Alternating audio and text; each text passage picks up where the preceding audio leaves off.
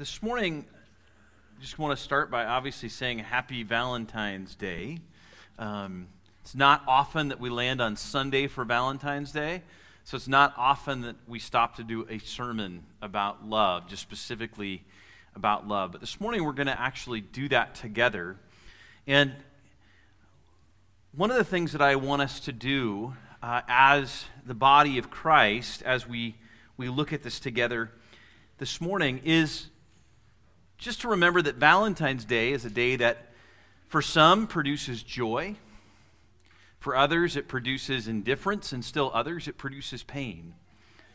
And so one thing that I want us to fully grasp in this time, in this season, is the fact that there is someone who is a Valentine for each of us. And that someone is the same person. That this person has chosen us. This person has pointed to us. This person has drawn us to himself. And this morning I want us to take a look at God's unique love for us. It's easy to lose sight of everything else that's going on and forget about God's unique and specific love for us. And I think that Valentine's Day is a good day to stop and to look and be reminded of God's unique love. That Jesus came not only to save, but he came to make known his unique love for you and for me. And so we're going to be looking at John 21, verses 15 through 19. So let's open to that passage together. John 21, verses 15 through 19. We're reading out of the English Standard Version. And we'll begin here. It's the last chapter in the Gospel of John. It says this. It says, "When they had finished breakfast, Jesus said to Simon Peter, 'Simon, son of John, do you love me more than these?' He said to him, 'Yes, Lord, you know that I love you.' He said to him, 'Feed my lambs.' He said to him a second time, 'Simon, son of John, do you love me?' He said to him, 'Yes, Lord, you know that I love you.' He said to him, 'Tend my sheep.' He said to him the third time, 'Simon, son of John, do you love me?' Peter was grieved because he said to him the third time, 'Do you love me?' And he said to him, 'Lord, you know everything. You know that I love you.' And Jesus said to him, 'Feed my sheep. Truly, truly, I say to you, when you were young, you used to dress yourself and walk wherever you wanted. But when you are old, you will stretch out your hands, and another will dress you and carry you where you do not want to go.' This he said to show by what kind of death he was to glorify God. And after saying this, he said to him, 'Follow me.'" Let's pray. Lord, we're grateful for this small portion of Scripture. We're grateful for the love that you display, and we're grateful that, God, that you came not only to save, but to demonstrate, to make known the love that you have for us. May we know that today intimately. May each person hearing your word preached this morning, whether it be here at Redemption or the other churches here in town or in Sebastopol or Windsor or Petaluma, Cloverdale, Healdsburg, or Sonoma. Father, I pray that your gospel would go forward. I pray, Father, that in Rohnert Park, in this area of Santa Rosa, that God, that there are empowered people in Christ because they know your love for them. And so, Lord, may we be moved by your love this morning into loving you and to loving others. And we ask this in your name. Amen.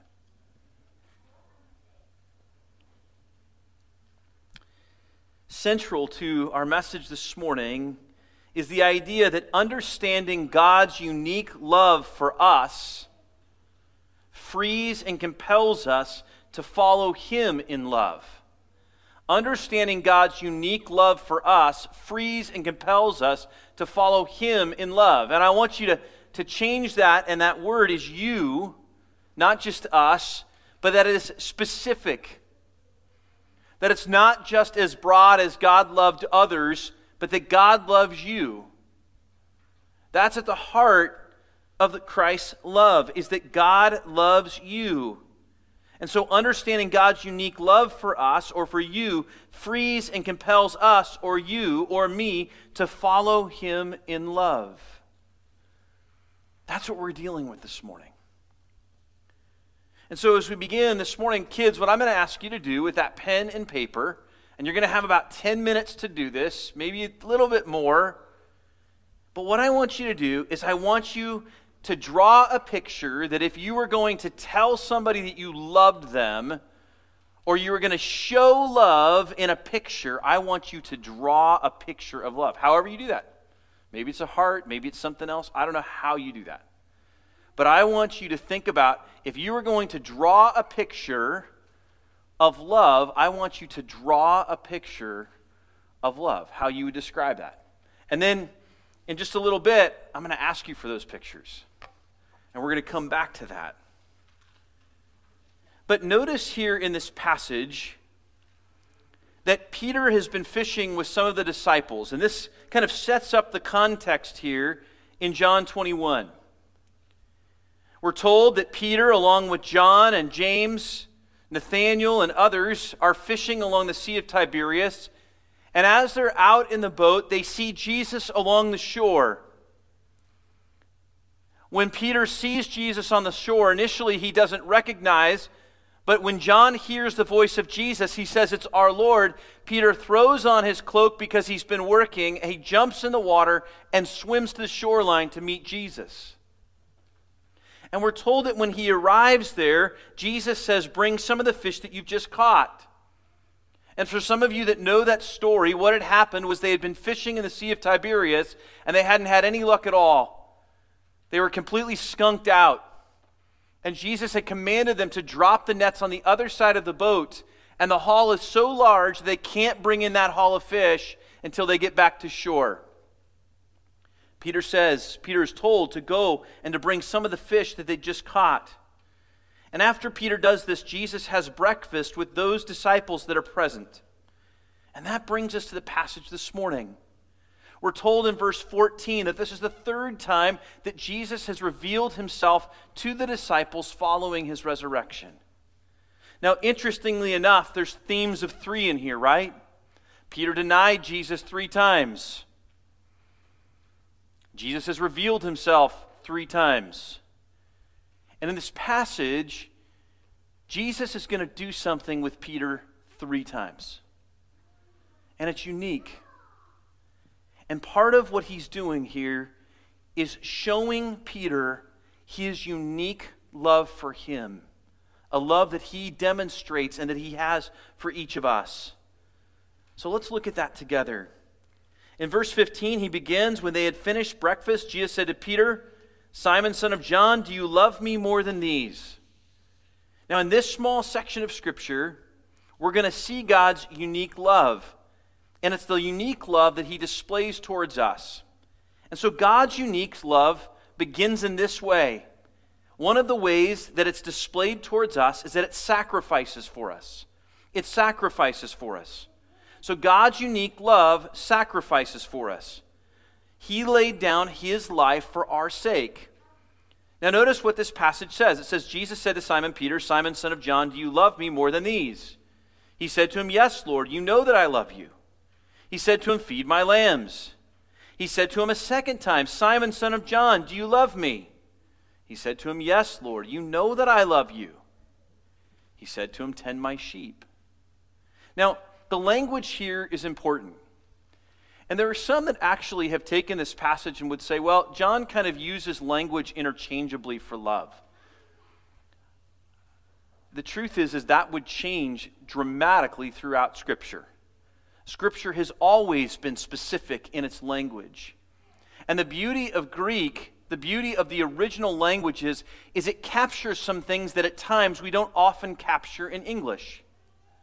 So, what's actually happening here is that Jesus asks Peter a very specific question. He uses the word agape for love, and that he says, Peter, do you agape me? Now, agape in Greek is a kind of love that's sacrificial or surrendered love. It's the love that's designed to describe Jesus' action towards us, Jesus' movement towards us. It's a sacrificing love. It's a love that lays down its life for us, as we see in John 15:13 when it says, greater love has no one than this, that someone lay down his life for his friends. But what's unique is how Peter responds. Peter says, yes, Lord, you know that I love you. Now this is a little bit more clear for us, it seems, and yet it's a little unclear in English. Jesus says, Peter, do you love me sacrificially? Do you agape me? Peter says, yes, Lord, I love you as a brother. I phileo you. Meaning, he uses the Greek word phileo, which responds to a brotherly kind of love. He doesn't actually answer Jesus' question directly. He answers it indirectly. And so twice he's asked the question, do you love me in a sacrificial way? And Peter says, Lord, I love you as a brother. I love you as a person of affection. You know this. It carries with it kind of these family ties.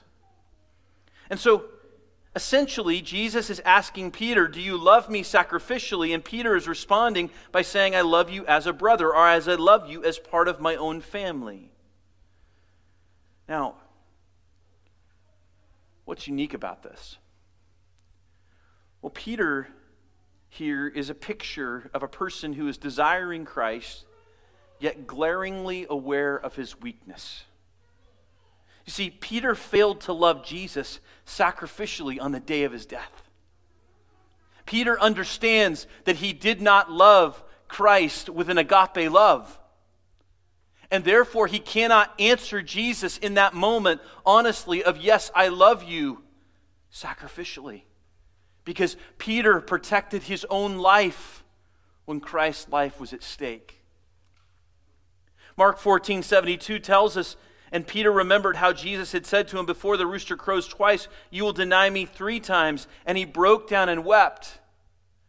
After they had gone into the tribunal, Peter had gone and followed Jesus. Now it is interesting here, Peter, all the different credit that Peter gets, isn't it? Peter's the guy that steps out of the boat, walks on water with Jesus. He's also the guy that sinks. And he's told, ye of little faith, because he's seen the power of faith in Christ, that as he puts his faith in Christ, he can actually walk on water. This same Peter was the only disciple that didn't run when the guards came. But yet, when confronted with his own life, he was unwilling to sacrifice his life for him. And so he could not answer that question. Yes, God, I agape you. Yes, Jesus, I agape you. All he can say is, yes, I phileo you. Now, the beauty of this is that Jesus is the one who sacrifices for us. Even when we're unable to love him in that way, he loves us differently. This is radically different than human love, is it not? Human love often moves to a place of you love me, I love you. And we try to love equally, in essence. Yet what Christ calls us to is a love that's different, that is a laying down our lives for one another. That's radically different than the world. It's a love that's actually undeserving rather than deserved. I think it's one of the great problems that we see today in marriages and relationships is that people want everything to be equal. And the reality is that in different seasons of your life, you're going to have to love sacrificially if you're going to love as Christ. It's not a tit for tat. We see this even in how we maintain relationships with companies and organizations, isn't it? It's kind of a Johnny-come-lately attitude often. You're expendable. The reality that we have in Christ is that Christ sacrifices for us. He laid down his life for our sake. And so when we're unable to do it, he does it. He does it. He still seeks relationship even when we failed. Romans 5:7-8 says, "For one will scarcely die for a righteous person, though perhaps for a good person one would dare even to die." But listen to this in verse 8. "But God shows his love for us in that while we were still sinners, Christ died for us." Christ died for us. Are you worth dying for? The answer is there is one who has said, yes, you are. No matter how inadequate you may feel, no matter how distant you may feel, there is one who has said that you are worthy enough to be died for, and it was Jesus.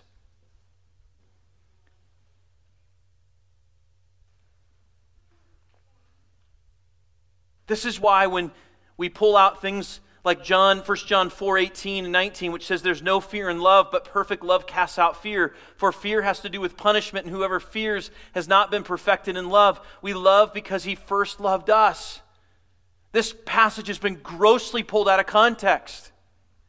It's not saying that you'll never be afraid. What it's specifically talking about is your security in relationship with Christ. What he's saying is if you're always on an up and down with Jesus, wondering where your standing is with him, you're fearing the wrong thing. Jesus has done the redemptive work. If you are living a repentant life, a life of faith in Christ, you have nothing to fear in him. That's what he's saying. You don't have to worry about what's happening tomorrow. And you don't have to worry about your salvation because today I fumbled. But because I live in faith in Christ, I'm no longer at a place of punishment, but it's God's perfecting love at work within me.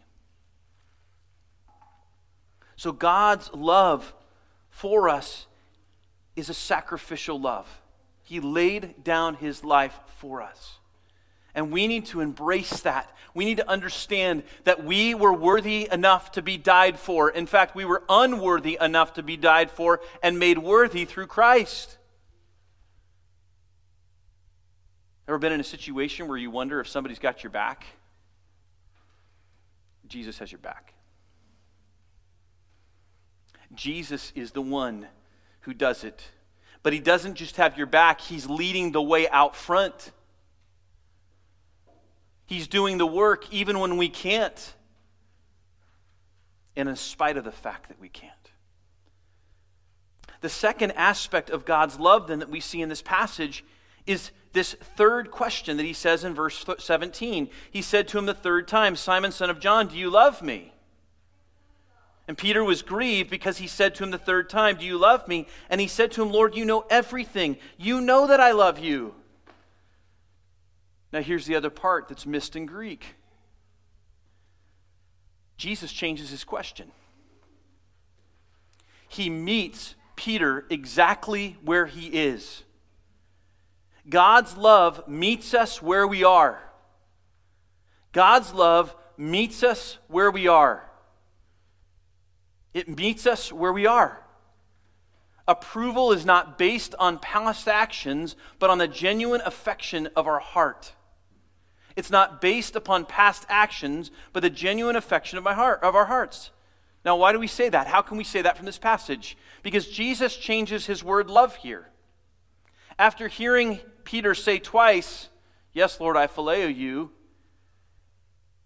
God's third question, or Jesus' third question, is, Jesus, do you phileo me? Do you love me as a brother? And it cuts Peter to the heart. It says in that moment that he's grieved because he could understand before why Jesus is asking, and he can see how he falls short. But now he feels like Jesus is asking and he's falling short as a brother. And he says to Jesus in that moment, he says, Lord, you know everything. And the Greek there actually points to the idea of his omniscience. He knows all things. And then he says, Lord, you know I love you. Gnosko, meaning we have a relationship.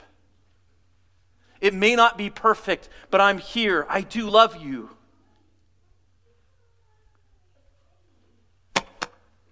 Jesus meets Peter right where he's at. His point is not to actually make Peter feel worse or to feel guilty. His point is this process that's going to lead into restoration. And so God's love sacrifices for it, but it also meets us where we're at.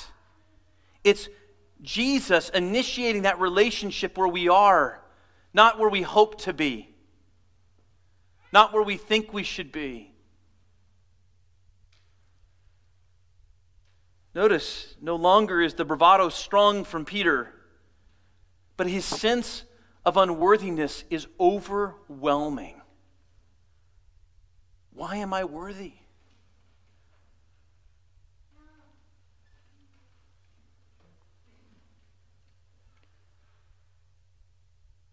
Peter understands in this moment that there's something unique. And when he says, Lord, you know I love you, it is preceded by God, you know everything. Peter in this moment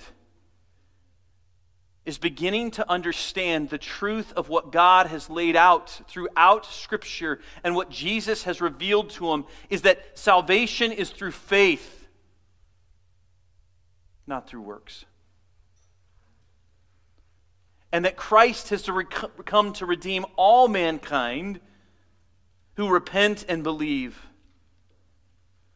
not based upon simply or based on works at all. You see, the Lord knows, because he's all-knowing, what Peter's heart is like. And we're told in 1 Samuel 16:7, but the Lord said to Samuel, do not look on his appearance or on the height of his stature, because I've rejected him. For the Lord sees not as man sees. Man looks on the outward appearance, but the Lord looks on the heart. What does this mean? It means that God's love meets you where you're at. No matter how far, how distant you may feel, God's love will meet you right where you are. And that your approval, your worthiness that's granted from Christ comes through the condition of your heart, not your past actions. It begins today. In John 2:25, we're told this.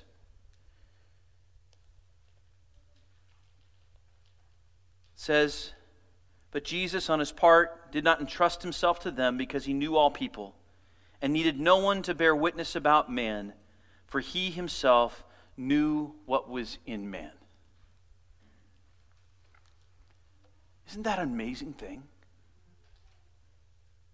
That Jesus actually is approving of us upon the affections of our heart for him through faith, not based upon what we've done in the past, not based upon sin that's been present in our life before, but that God is redeeming us and that God comes to us.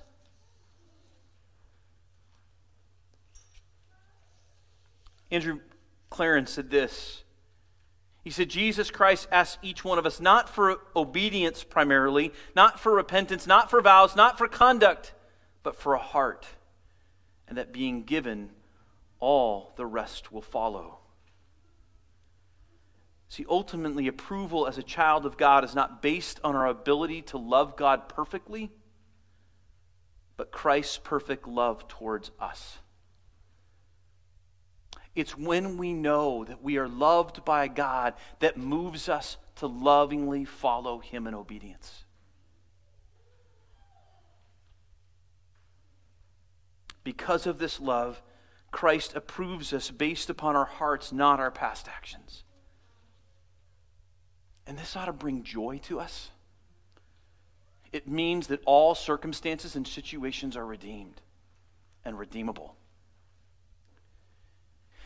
I want to ask for a second, those of you guys that drew pictures, Zach, you mind collecting those for me a little bit? Walking around and grabbing those. And then on this side, who do I have back there? Let's see. Shay, you mind grabbing a couple more of those pictures for me again? Thanks.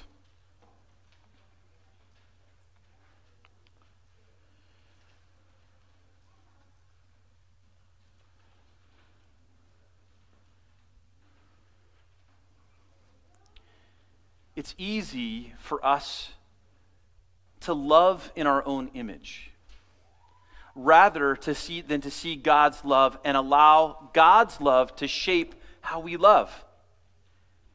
And it's also easy for us to feel that we ought to be loved in a specific way or loved by others in a specific way when God has already loved us in the way that we need. Come on up, Shay. Thanks. Perfect. Thank you. Thanks, Zach. All right. I'm going to read a few of these because you won't be able to see all of them. But this one here says love, affection for others, friendship. And it says May is a little girl, and then somebody taller saying me. I'm not sure who did that one. Okay. Here's another one. Understanding God's unique love for us frees us to compels us.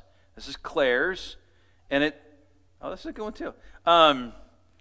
It's a woman handing a box of chocolates in hearts saying Happy Valentine's Day with a cross and Jesus awning saying best love. Okay. There are a lot of brother and sisterly love in this. This is good. There's a picture of a brother and sister hugging and exchanging a gift saying, I love you, sis. And then a picture that says, thanks.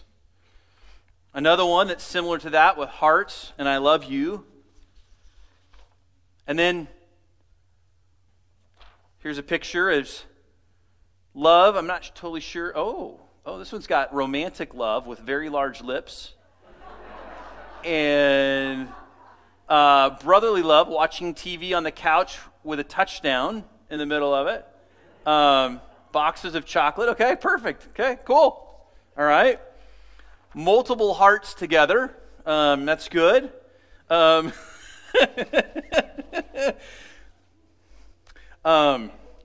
that is somebody reaching out saying, thank you. Now I get it. Okay, this is a little better than I thought it was. I thought one was saying no thank you to the love. So one says thank you, and then the other one says no thank you. So that makes more sense now. So I love you, big picture by Isabel. And then, let's see, a picture of hearts all surrounding the two people. Love for us. Okay, good. There's one. This is a giving and kindness and being nice. Thank you. So, number of those together. This one is like baking. Actually, looks like a ton of baking things. I think that's what that is. So, food, that hits my heart, yep. More hearts. Not sure on that one. This is a couple again, man and a woman. Thank you, holding hands and a gift. So we can look at each one of these. Now, one of the things that's running through here, my bunny is on here. More hearts. Awesome. Thank you guys for doing this. The one thing that's unique about this is that when we describe love, it seems to have a natural outworking, does it not? Love is always directed towards somebody else. Jesus has directed his love towards us, and because he has directed his love towards us, we are able to direct our love towards others. And that's what our world is to see, is that God's love for us then moves us to love others. And this is what happens in verses 17 through 19. It says, Jesus said to him, "Feed my sheep. Truly, truly, I say to you, when you were young, you used to dress yourself and walk wherever you wanted. But when you are old, you will stretch out your hands, and another will dress you and carry you where you do not want to go." This he said to show by what kind of death he was going to glorify God. So the third part of God's love sacrifices for us. It meets us where we are, and then it restores and strengthens us in purpose. It restores and strengthens us in purpose, which is his glory. That's one of the reasons that we're told that if we're going to follow Christ, we deny ourselves and take up our cross. Why? Because that means that we have to put aside our natural urges and desires that move towards sin, die to those things, and allow Christ to define the kind of love that we live by. And when we live by that, we're being restored to his purpose. Remember in the garden, mankind was made in the image of God. We were to bear and to reveal the glory of God. It's only in Christ that that broken image that occurred through sin is now perfected again in Jesus. And Jesus restores Peter in this moment. He says, "Feed my sheep." First he said, "Feed my lambs." Then he said, "Tend my sheep." Now he says, "Feed my sheep." Both young and old alike, feed them. He's actually restoring him back into the ministry that he's given him. But he's renewing that purpose.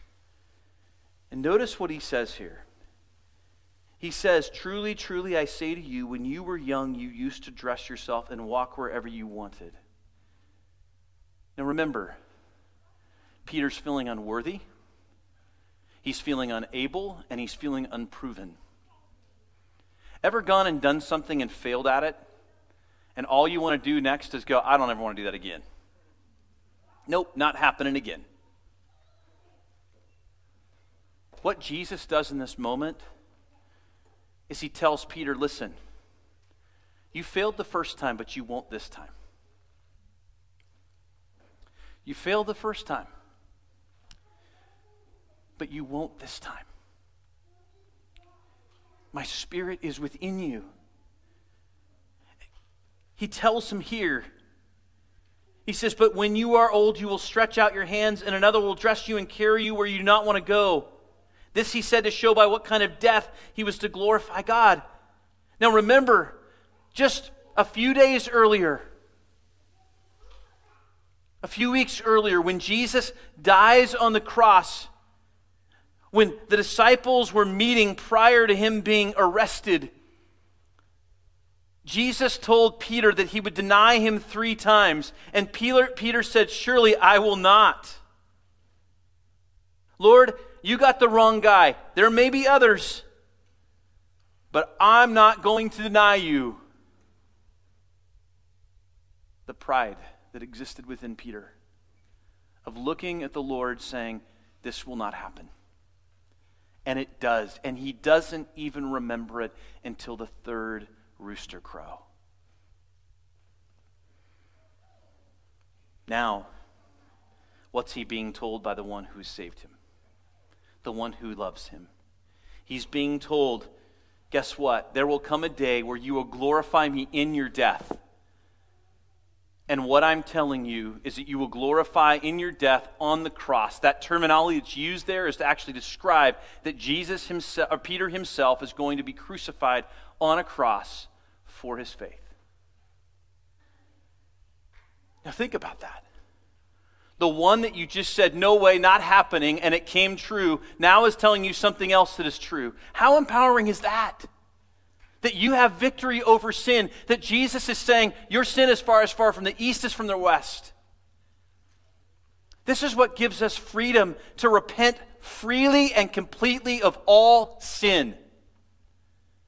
Because when it's repented of, when it's put out on the table, regardless of how dark it is and how large it is and how embarrassed we might be of it, when we put it on the table before the Lord and we call it what it is, God puts it as far as the east is from the west. And He frees us. And then He empowers us. He strengthens us for His glory. And we can trust those words that He's no longer punishing us if we're repentant. We may bear some consequences for past sin, but He's no longer punishing us. He's no longer working in that. In fact, He's working to redeem those circumstances so that we might thrive in Him. The one who was once betrayed begins to take the one who betrayed him, and now he becomes the one that glorifies him in his death. So Christ makes known His love for people in spite of their imperfection. And Peter's effectiveness in following Christ is directly tied to this understanding of God's love for him. David Guzik points out that the Christian in death can glorify God. Justin Martyr confesses of himself that seeing the piety of Christian in their lives and their patience in death, he gathered that that was the truth that they so constantly professed and sealed up with their blood. It was in their love, even in their death. So, where do we conclude? We conclude with one final thing. That if we understand God's love, God's unique love calls us to a life of loving service to Him. God's unique love calls us to a life of loving service to Him. Because God has loved us, we can love others. And we love others in service to Him. And I'm afraid for many of us, we speak of love casually with God, rather than understanding that God's loving relationship with us was never casual. It was sacrificial. The cost was high. He came to us not where He wanted us or where we wanted to be, but He came to us as we were and as we are. And then He does the unthinkable. He restores us and He strengthens us in purpose again. Why? For His glory. So may that be our prayer this Valentine's Day. That we understand God's unique love for us personally. And that love would move us into a life of loving obedience to Him as we love others well. Let's pray. Lord God, thank You that You love us well. Thank You that Your love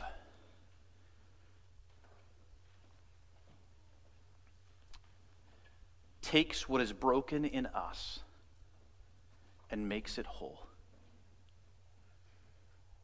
Thank You, Lord, that when no one else seems to love us, Your love cuts through all of that. And thank You, Lord, that we can find our joy and our hope and our satisfaction in this love, knowing that You've sacrificed for us, that You meet us where we are, and You restore those who repent and believe on You, knowing full well that it is in Your power, in Your truth, to bring healing in our lives, but also, God, to bring glory to Your name. And we ask this in Your name. Amen.